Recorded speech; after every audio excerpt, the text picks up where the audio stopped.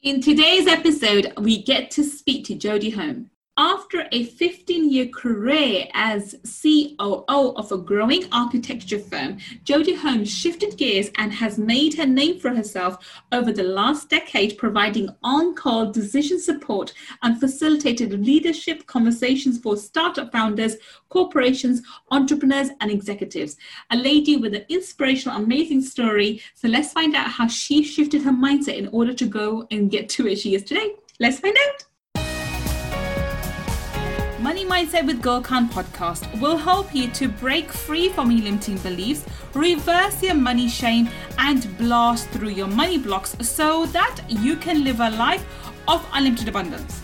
In this podcast, we will talk about energy tools and mindset strategies that will help you to understand and change your relationship with money, whether you're in a job, profession, or working on your passion.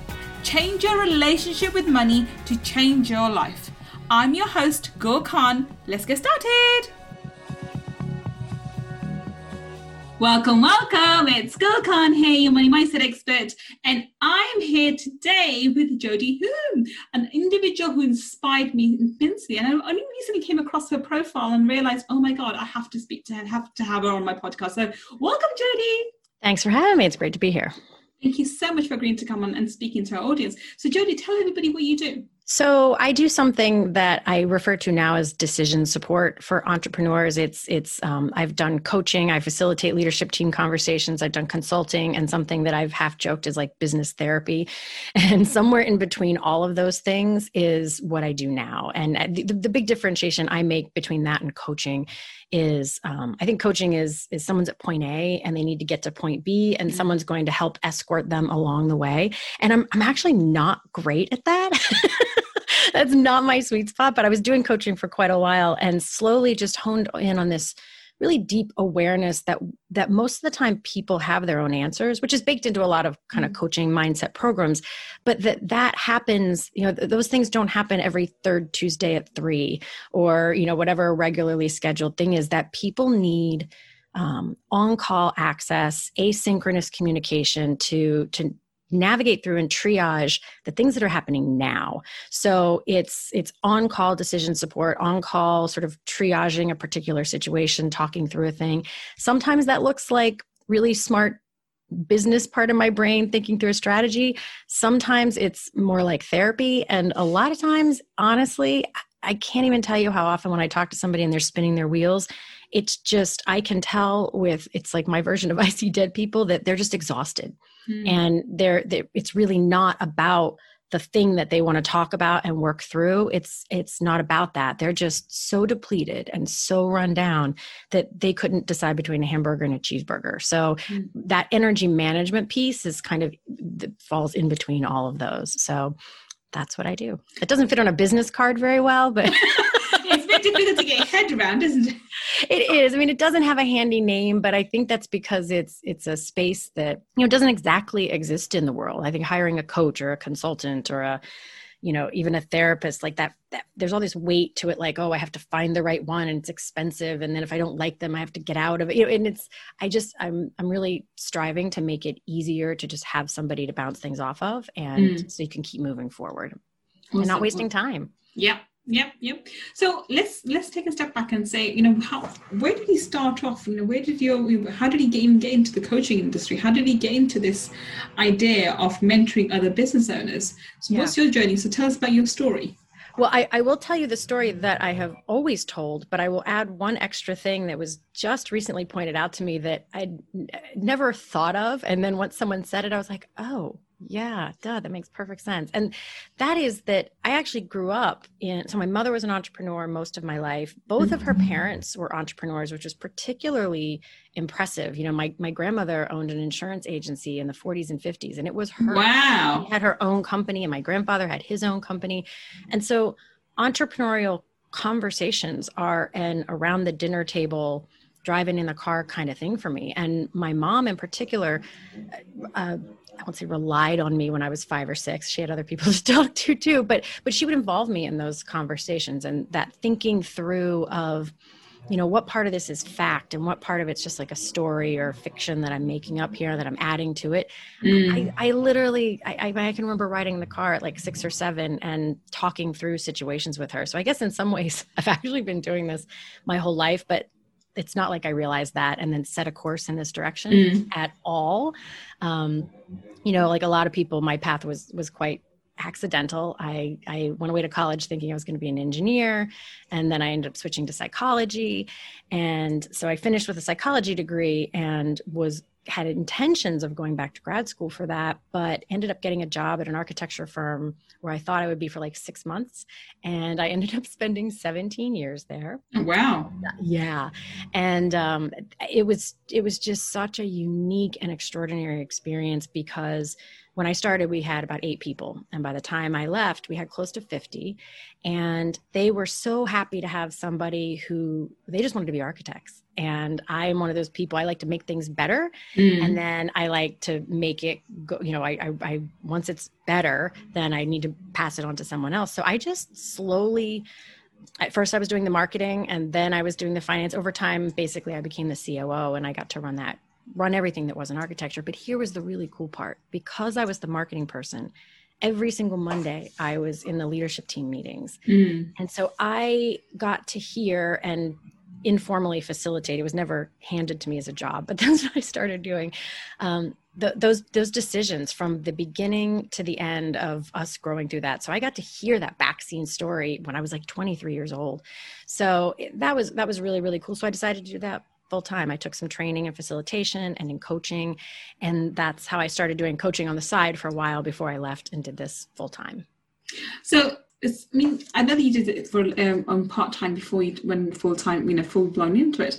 But how did you work on your mindset? How do you go from being, from that kind of environment into coaching? Coaching is such a unique profession to be in because you have to, it's based on results, getting results for your clients and making sure they do the work and whatever. So how did you work on your mindset, going from one to the other? Yeah. So it's kind of interesting. I have there's a couple things. One part that was really hard for me is, I grew up in West Virginia and so, we did not have a lot of money. We weren't destitute, but there definitely was not a lot of extra to go around. That's for sure. And, then I came away to college and I really struggled with a couple of versions. Kind of prosperity guilt is a little bit of it, sort of just never dreaming that, what used to feel like a lot, suddenly I've been like, well, that should be enough. Nobody needs to make more than that. And so there were some real ceilings on what I even imagined I could or would do. And I still struggle with those sometimes. I still catch myself having thoughts. I'm like, did I just have that thought? Like, I didn't think I thought that, but I literally just had that thought where I was like, did that just happen? And so that was definitely in there and and I'm happy to talk about some of the things that I did to kind of get over that. But when it comes to the part that's like doing the work, I have this little bit of and I want to be super clear, it's not confidence. It's almost like a glitch in my brain that even when I was little, I would just do things. Like I remember in 3rd grade, the teacher held up a mimeograph, if you're even old enough to know what that is. I don't think you are. It was this sort of pre-Xerox, and it had this like weird purple type and the pages came out kind of moist. It actually used water somehow. I don't know. She held it up and said, does anybody know how to use the mimeograph machine? And I raised my hand.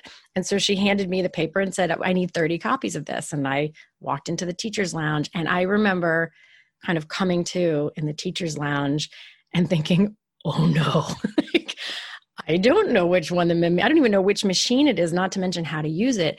But in that moment, I was far more terrified of the thought of going back into class and being like, I actually don't know how to use it. And that was far more mortifying than trying to figure it out.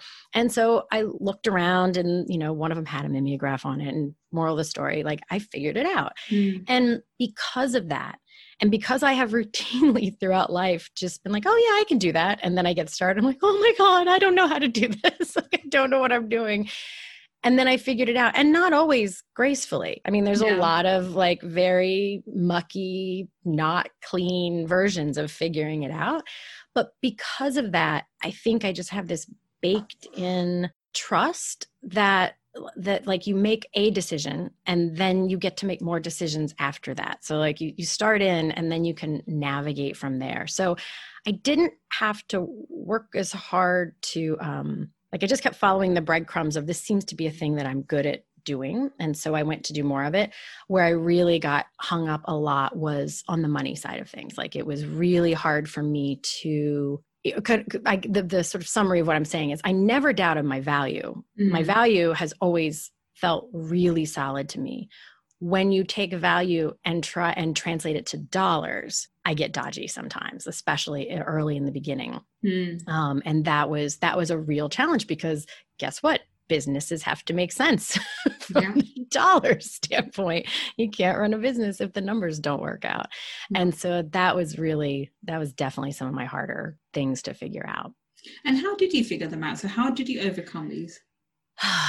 Well, I would like to say that I have overcome them, but I think what is really interesting is that I have overcome the early ones, but then I think every time you up level in anything in your life, you encounter the exact same, like all the old problems swoosh back in. They're just bigger versions of those older problems. Yeah.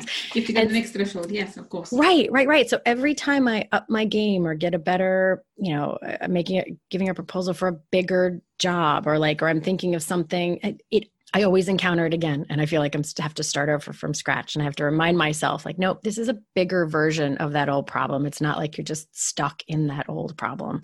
But I'll tell you, the some of the ways that I have gotten over it are actually quite by things being foisted on me and not really realizing it. I mean, a very funny thing that happened was that I had a client that because of the way that they needed this thing to get reimbursed by another organization, they really decided where my rates were going to go because they were going to get this other reimbursement from an organization. Well, so it was much, much, much higher than I normally charge. And then that person referred me to somebody else.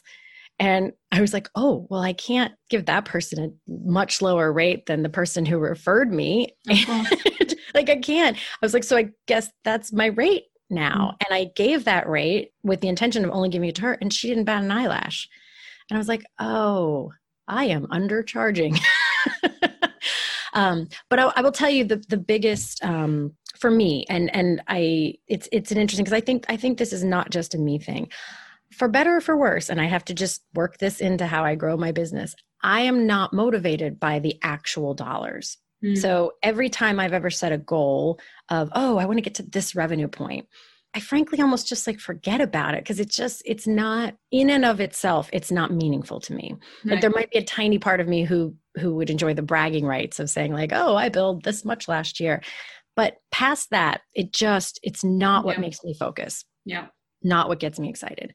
But that's the case with most people. Most people, who I talk to and who come to work with me, money on its of itself is not the motivating factor. It's everything else that goes in the process of achieving the success that goes into the success you have before you can achieve the money and the monetary success. That is more valuable and more important compared to the actual dollar amounts in your bank account. So that's that's across the board. And there are very few people who are actually motivated by money per se in terms of dollar amounts. Yeah. So for me, it was working for a little while that I would put it in terms of oh, if I do this, then my family can go on this cool vacation or something. I would equate it to something meaningful. But nothing really quite did what this circumstance I'm going to tell you the story of now did, which is, so my husband and I was diagnosed my senior year in college. My husband was never tested, but I guarantee you he is also wildly dyslexic with some learning issues, ADD stuff, whatever. And so both my kids were just genetically in the hopper. Predisposed. Predisposed. So you're dyslexic? Mm-hmm. Yeah, well, so I'm Me not, too. Me I'm too. not technically, like, dyslexic isn't quite the right word, but short of reading my 12-page report to you, it's a bunch of different things like that, but they're in the zone. It's in the zone of dyslexia. Because I'm severely dyslexic. Yeah. And Yeah. and A I lot was of entrepreneurs are actually. and I wasn't I was assessed on my first year of law degree that I we found out, well, I actually had really warped idea of dyslexia until then. And when my teacher said to me, oh, this possibility that you can be dyslexic, I found that very offensive. I'm like, I'm smart, I'm not stupid. And then she sort of twisted my arm, literally forced me, so to speak, and she even got my university to pay. I didn't pay for it. When I went for an assessment, and by then I had really high academics, I came back and I realized I was severely dyslexic, which now I see as a gift, because I call it the gift of dyslexia rather than anything else. Oh, totally. It is, especially like what I've learned, my kids' school that they both go to, they have all these neuroscientists come in, psychologists, and talk. And it really is a superpower. Like, you see things differently, and you hear things. You have an option. And the crazy thing is, the things that I am good at all tie back to coping mechanisms that the things that I use to help people are things that I sort of internally designed to help me understand the world and be able to, like, deal with it. And they are helpful to other people. And so, yeah, I definitely think it's a gift. And so what's interesting, as I was mentioning the school that my kid, we knew my son from the very beginning. We could see it with my son, and he's kind of an off the shelf classic ADD and dyslexic kind of kid. And which, as you said, typically a real marker of that is doing, like, extremely well in certain things and then being, like, way below average in others. Yeah. So that big gap was super obvious with him. And so we knew he had to go to this school, and because for some kids, because of that gap, they would eke by and it's a lot harder to get services in the public school. And we do actually have a school here in town that is specifically for bright kids who struggle with these language issues. And so we were already sending our son there, which was already a stretch for us financially. And then, and we actually moved to a place where my daughter could go to a really good public school that's got great programs. And then in kindergarten year, her teacher was like, yeah, you also ought to consider this school for your daughter. And we were just kind of paralyzed because we did not have a second tuition sitting around. Like, that was just, and it really kind of felt like a Sophie's Choice moment where we were going to have to, you'll be like, well, sorry, kiddo, we only had resources for one of you, and we picked your brother. And so I was really pouty about that for a week or two. And then there was this day that I realized, my husband has a great job, but it's not a thing where he can walk in and say, like, hey, I need this much of a raise. That's just not an option. And it occurred to me that if one of us had the capacity to make this work, it was probably me. Yeah. So I sat down and I looked at my practice, and this was so interesting to me because I built my practice from relationships. I slowly built these relationships. I, demonstrated value to people, sometimes doing free work, whatever, until I got my sea legs and people, really started to get some traction. And then it was all referral based. So I was looking at my practice, and I came out with the list to my husband. I was like, let me tell you a little story here. So here, this first person, refers me business all the time, but he doesn't have a company that I can refer him business. So when he needed strategic planning, I did it for he and his team at a really deep discount. And my husband was like, well, that makes sense. I mean, that seems like a fair. I'm like, yep, it does. Number two. And to make a very long story short, like 90% of my practice, each individual story made sense why I was giving them such a deep discount. It made sense. But at the end of the day, I was discounting almost every single client that I had. Wow. Okay, that's a mindset thing. That's definitely a mindset thing. Oh, totally. And the weird thing is I hadn't even noticed. Like, because each one made sense, or at least it seemed like it did to me at the time. But for me, had I not had my back against the wall of the issue with my daughter, I think I would have just been like, well, that makes sense. They're relationships, and I really want to honor those. I think I would have just let it slide. And so for me, the mindset often is something I have to address it like the really big picture. It's less about the individual things. I sort of have to realize this overarching, like, wow, there's a systemic issue in my model. It's not any one of these things. It's that they can't all be this way.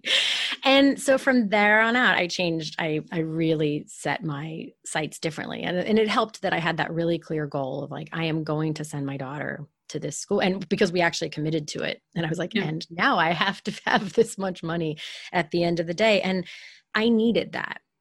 Had I not had that, I don't know. I would have never told you the story that like, oh, I didn't have the courage to do this or do that. I just wouldn't have even realized that I was doing that in the first place.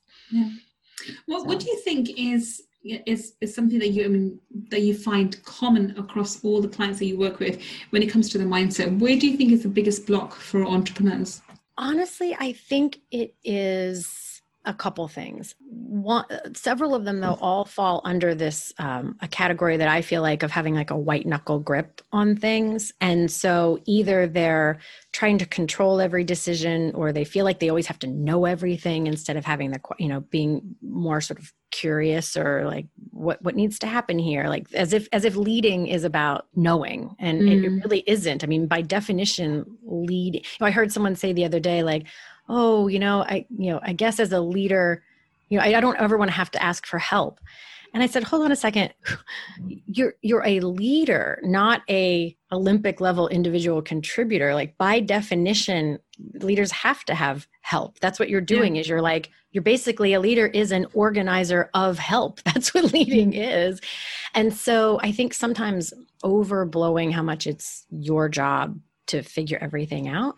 But that other white knuckle place absolutely comes back to how they view the finances in a company. I get really sad for owners who are frustrated that people don't think about the company the way an owner would. Yeah. They're like, well, do they even realize that blah, blah? I'm like, no, they don't realize it because you don't share anything about how the finances work. And I'm not saying that you have to print out your bank statement every month for them or even tell them like every little thing. But if you don't give them line of sight to how it all works and the impact of just even structurally, a classic story is people see like a billing rate somewhere and they're like, oh my God, that's 3 times what you pay me. Well, there's a reason for that. Like you have like that there's a structural reason for that.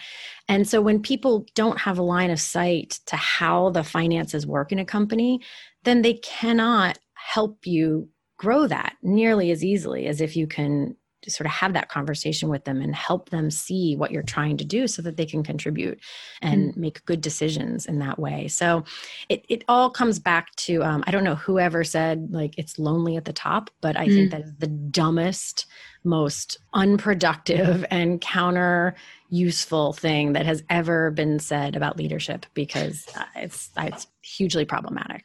I think that's the old ideas of leaders. I think that modern and especially spiritually guided and heart-centered entrepreneurs, they tend to work with people to take everyone to the top. I mean, that's one of my philosophies in my business, that I don't call anybody my employee. I think they're individual consultants. And I encourage them to build their businesses, build their own brands, and branch out. And sometimes to my detriment, because if they go off, I'm sort of left in the lurch. But I'm pleased that they're having other streams of income, and they understand money better and they're understanding their life better, because I don't want to be alone at the top. I want to have everyone come with me. Yeah. I want to grow, and I want everyone around me to grow with me. So we are all celebrating our successes at the top. And second thing about help, the biggest thing that I think that I agree with you is people are not being able to ask for help. And it could be helping in terms of help with the finance. It could be help with a task or delegating tasks. And if you don't learn the skill of asking for help with delegating tasks and working with your team members, then you're a loner. Then you're a solopreneur rather than entrepreneur. And I think there's a big difference between solopreneurs and entrepreneurs. I think a lot of people are stuck in being in solopreneurship and don't transition to entrepreneurship, and that's where their business stags and sort of hangs out.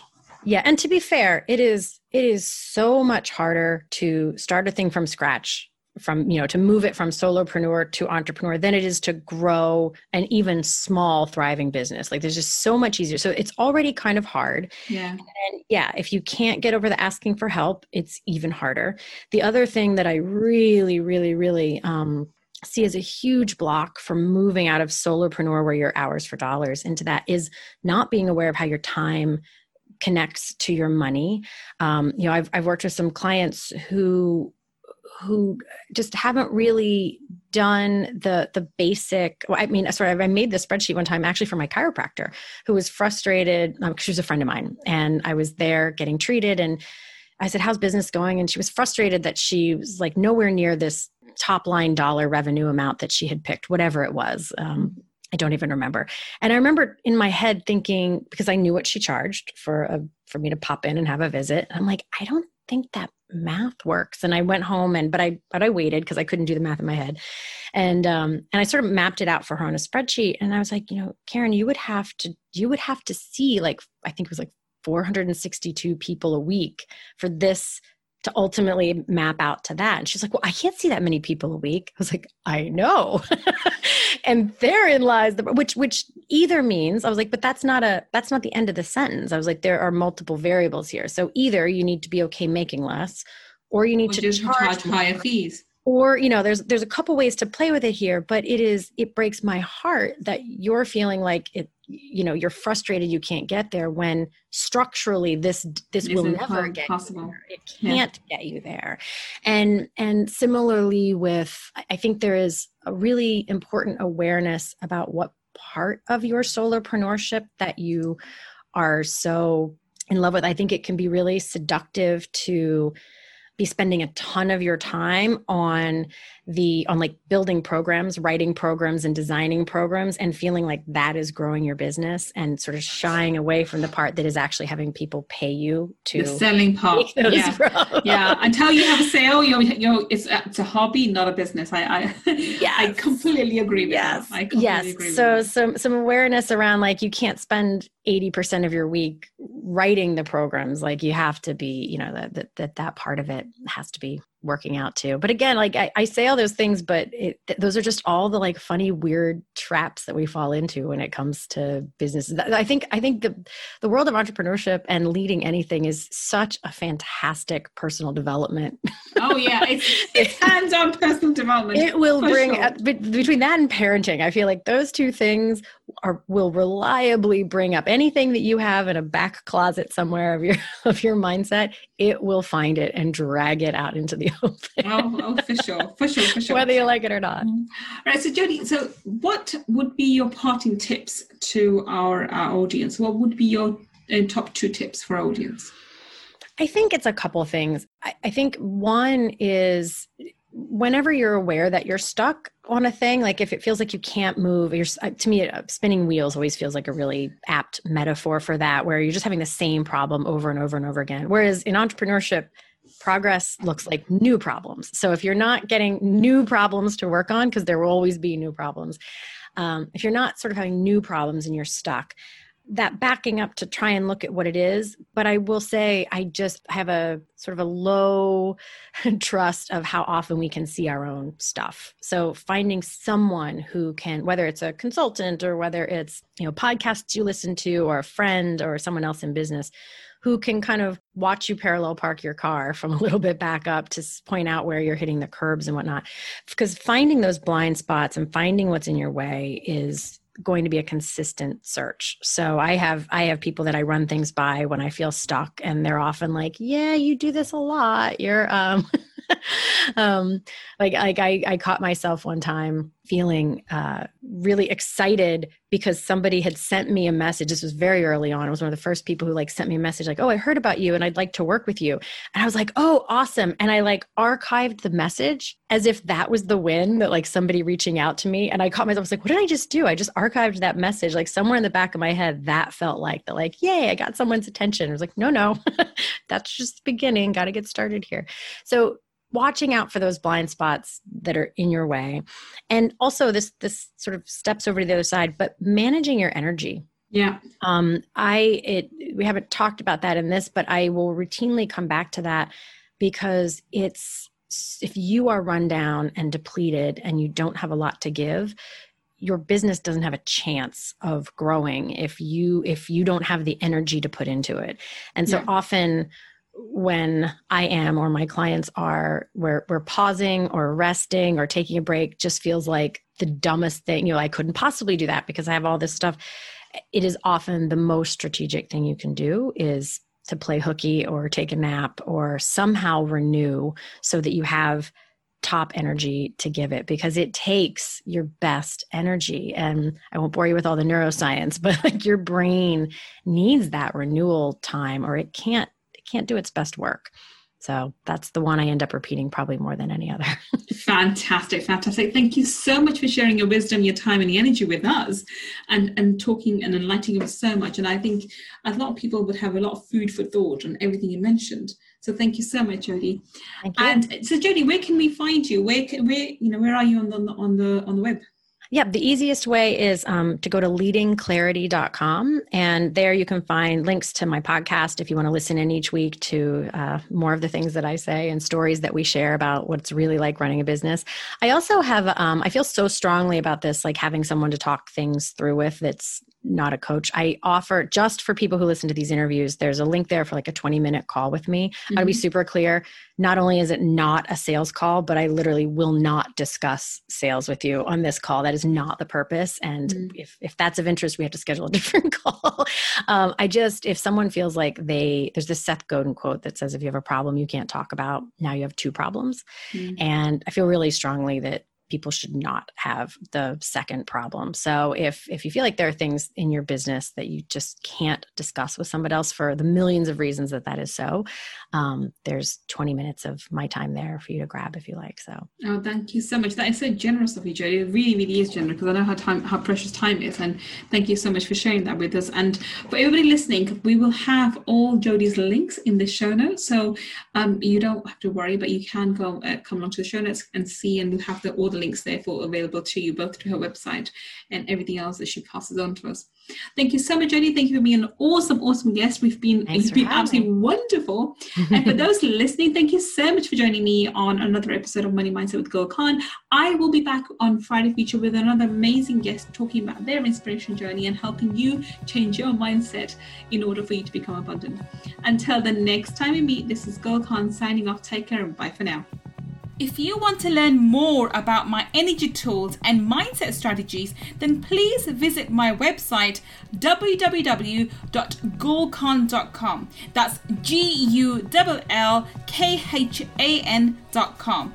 And if you want to take part in our 5-day Millionaire Mindset Makeover Challenge, where I deep dive into energy tools for abundance, then please go to www.millionairemindsetmakeover.com and register.